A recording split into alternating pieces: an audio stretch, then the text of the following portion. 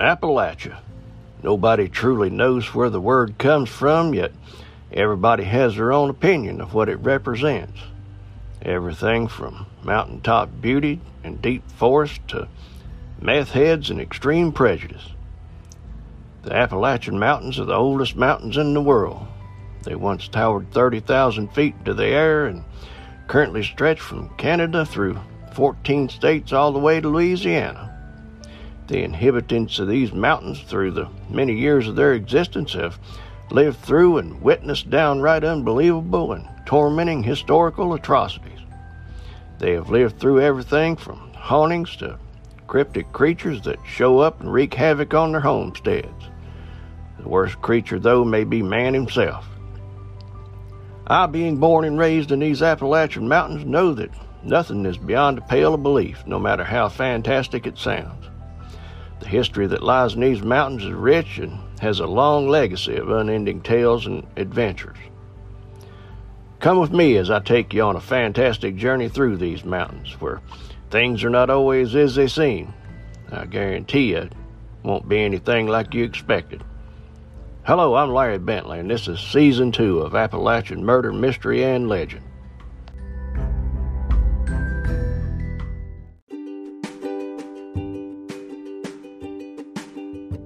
Howdy, my good friends. Welcome back. And thank you again for coming by. Now, being that I jumped the gun on the Halloween special last week because I had the show all ready to go, and far be it for me to sit on a story, too long, I have another pretty spooky story that might help you get through the holiday. Have you ever heard somebody talk and just sit back and listen to their thoughts on different topics, all the while thinking, I wonder if this person has any idea how messed up they sound? Well, there's a good chance folks think that very thing about me, sitting here on a podcast pontificating about whatever pops in my mind, but I digress. It seems like these type of folks just keep waxing eloquent about treating others like dirt and seem to think it's funny. Or maybe they just think it makes them look a whole lot brilliant, or maybe some kind of a scallywag that gets by with things, or some sort, I guess, maybe. Just makes me think they're lower than a snake's belly at the bottom of a holler on high noon. Now, believe it or not, there are people out there that do know exactly how sick they are, but just can't stop themselves. Among these people are a lot walking among us called serial killers. Now, not all of them know they're sick. They just go about doing stuff until they're stopped. What makes the whole thing even more scary is that you can look one of them dead in the eye and couldn't even tell them from an innocent, fine, upstanding citizen. That's because a whole bunch of them are fine, upstanding citizens, but they ain't quite that innocent. Come on in and grab a seat and let me tell you all about one that knew they was sick from day one and was as sick as the day was long, as a matter of fact.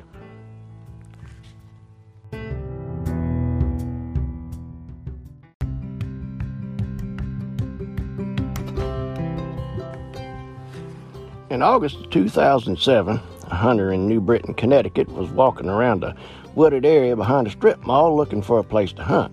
Now, for those of us out there that don't hunt, you might be wondering why somebody would be out in the woods in August poking around for a place to hunt.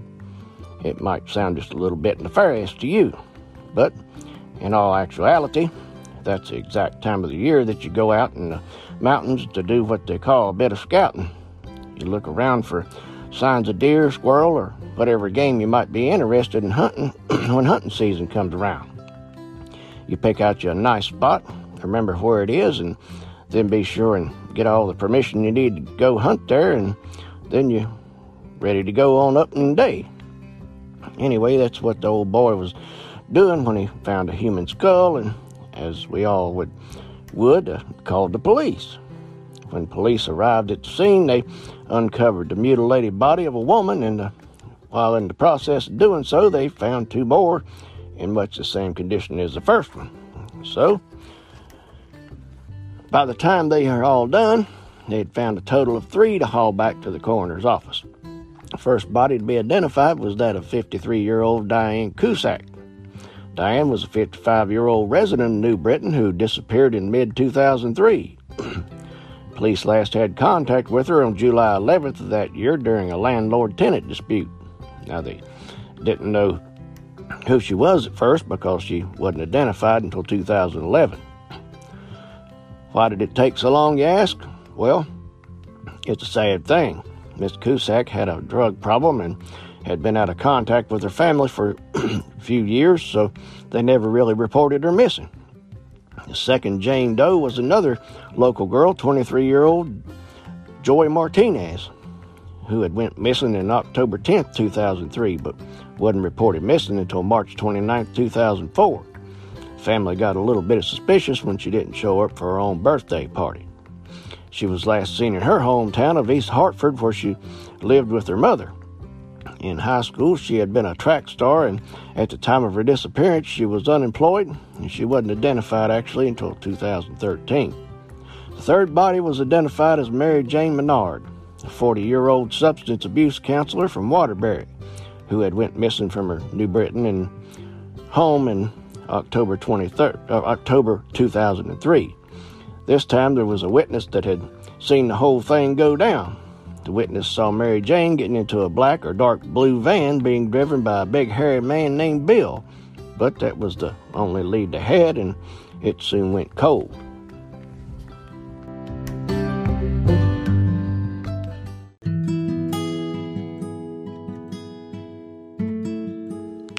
As it turns out, all three women disappeared during the same 6-month time span in 2003.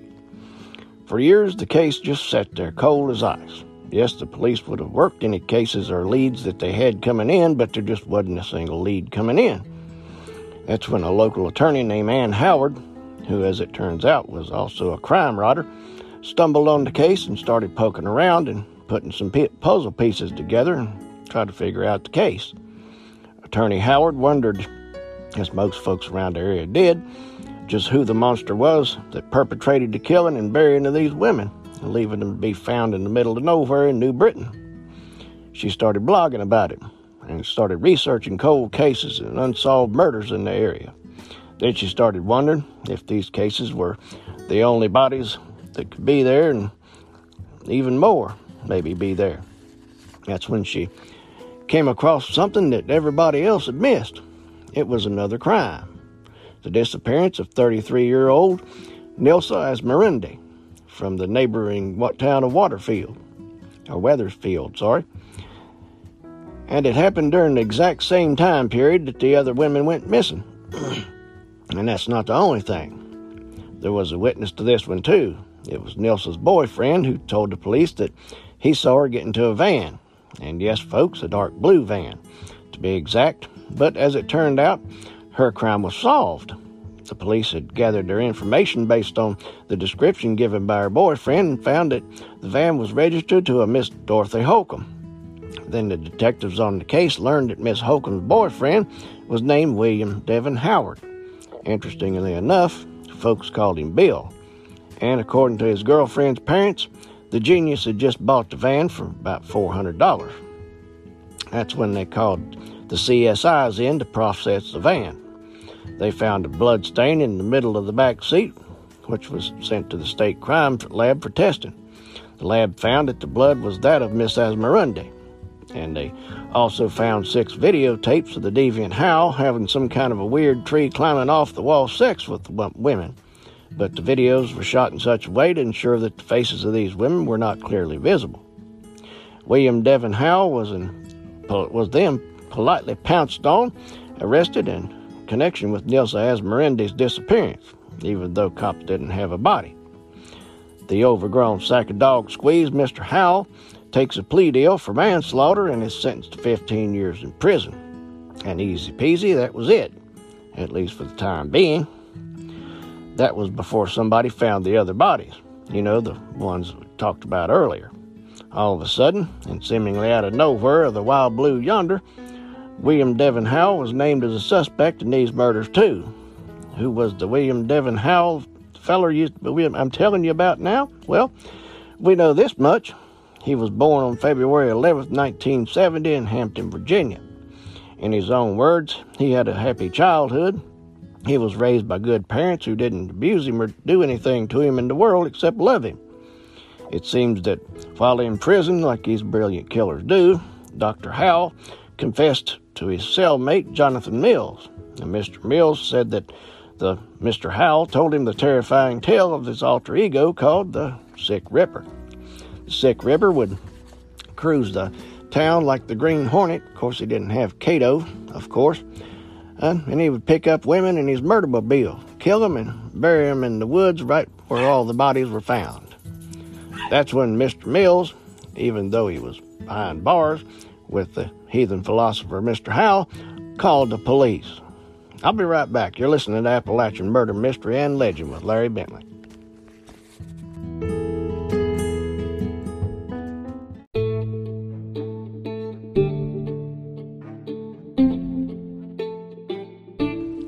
Now, after talking to Mr. Mills, the officers liked what they heard.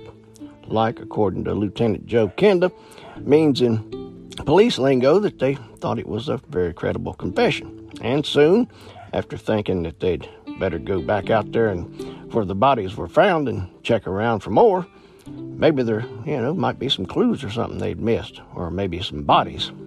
Well, it turns out they were right, and more human remains were found.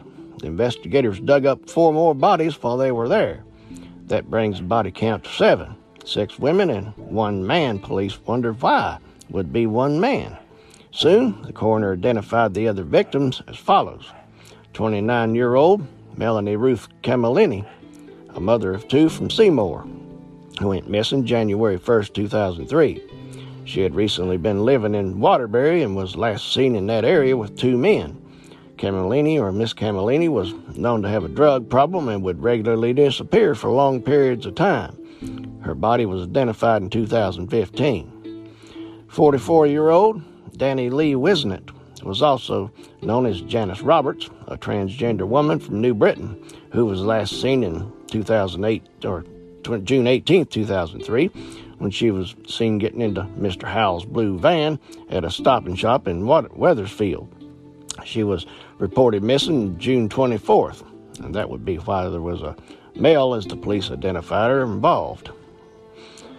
Marilyn Mendez Gonzalez was the other one, a 26-year-old woman and a mother of 2 children who went missing in 2003 after she left her home in Waterbury, and a 33-year-old Nilsa Asmarende on July 31st, 2003. A woman told police that her sister Nilsa had not been heard from for 7 days.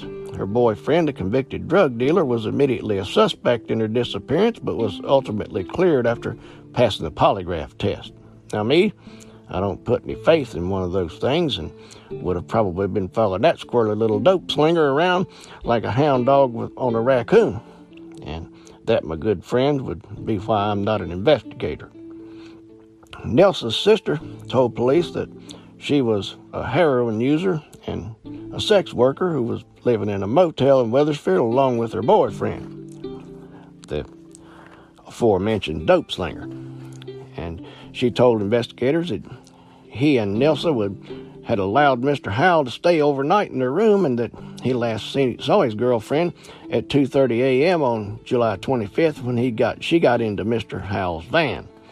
This is where I imagine the police thinking that he's talking about somebody from Gilligan's Island. I don't know. But anyway, after all of the body finding and the van searching was finished up, William Devin Howell was yanked up from his nap in his cell, dragged back to town, and promptly charged with multiple capital felony murders. Then they took his big overgrown, shackled up rear end back and locked him up where he was. Probably went ahead and engraved him a nameplate for his cell because he probably wasn't going anywhere for any time soon. Prosecutors had 6 out of 7 DNA samples matching the victims found in the moron's van. With this, he was given the title of the most notorious serial killer in the state of Connecticut history. Probably an award that he really didn't mind getting, being the deviant that he was, except for one thing. Now he's got to pay for it all. It was then that the good-for-nothing William Devin Howell decided that he didn't want a trial. He just wanted to plead guilty to all charges. He admitted to the murders, and while he awaited sentencing, the attorney and crime writer we talked about earlier, Ann Howard, contacted him and told him that she was interested in writing a book about him.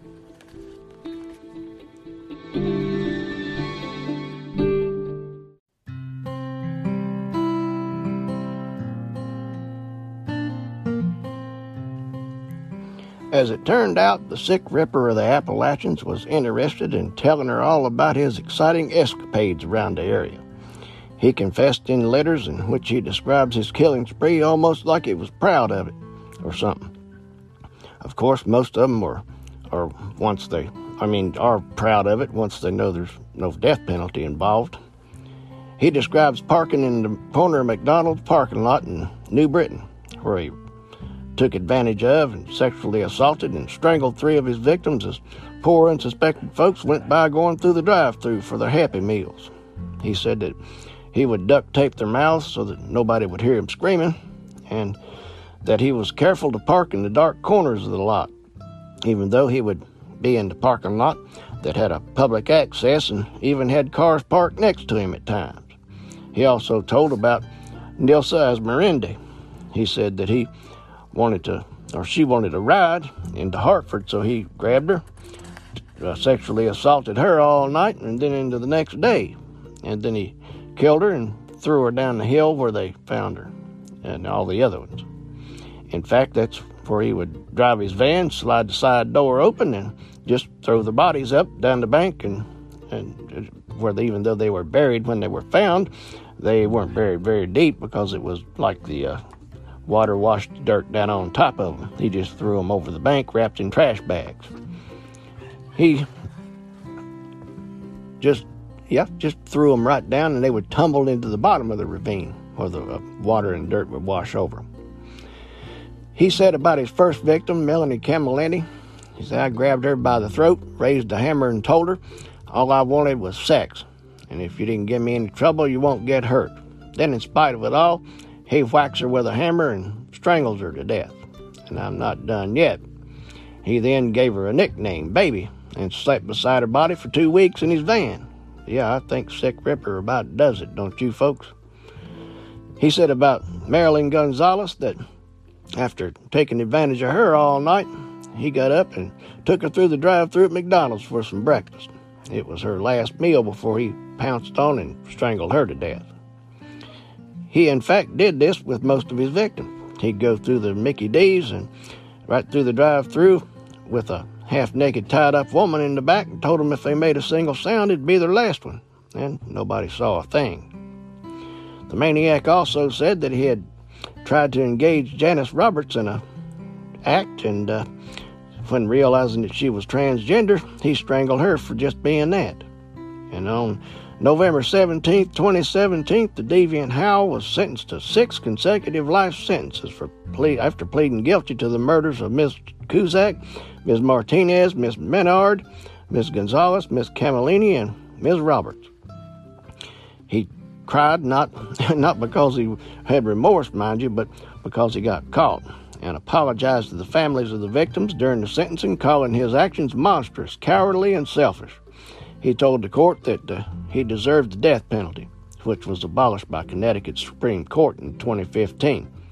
Yeah, lucky him. Just another horror story to come out of these Appalachian mountains, folks. Hope you got something out of our story today. It's another one that needed to be told, I guess you'd say. I'm not talking to everybody in the mountains, am I? But if you have, please rate and review the podcast. Don't forget to follow us, please. Join us on Facebook, Appalachian Murder, Mystery, and Legend podcast group, where we discuss everything Appalachian and whatever else you'd like to talk about. I'll be back soon with another Appalachian Murder, Mystery, and Legend. Happy Halloween. Oh, really, this time.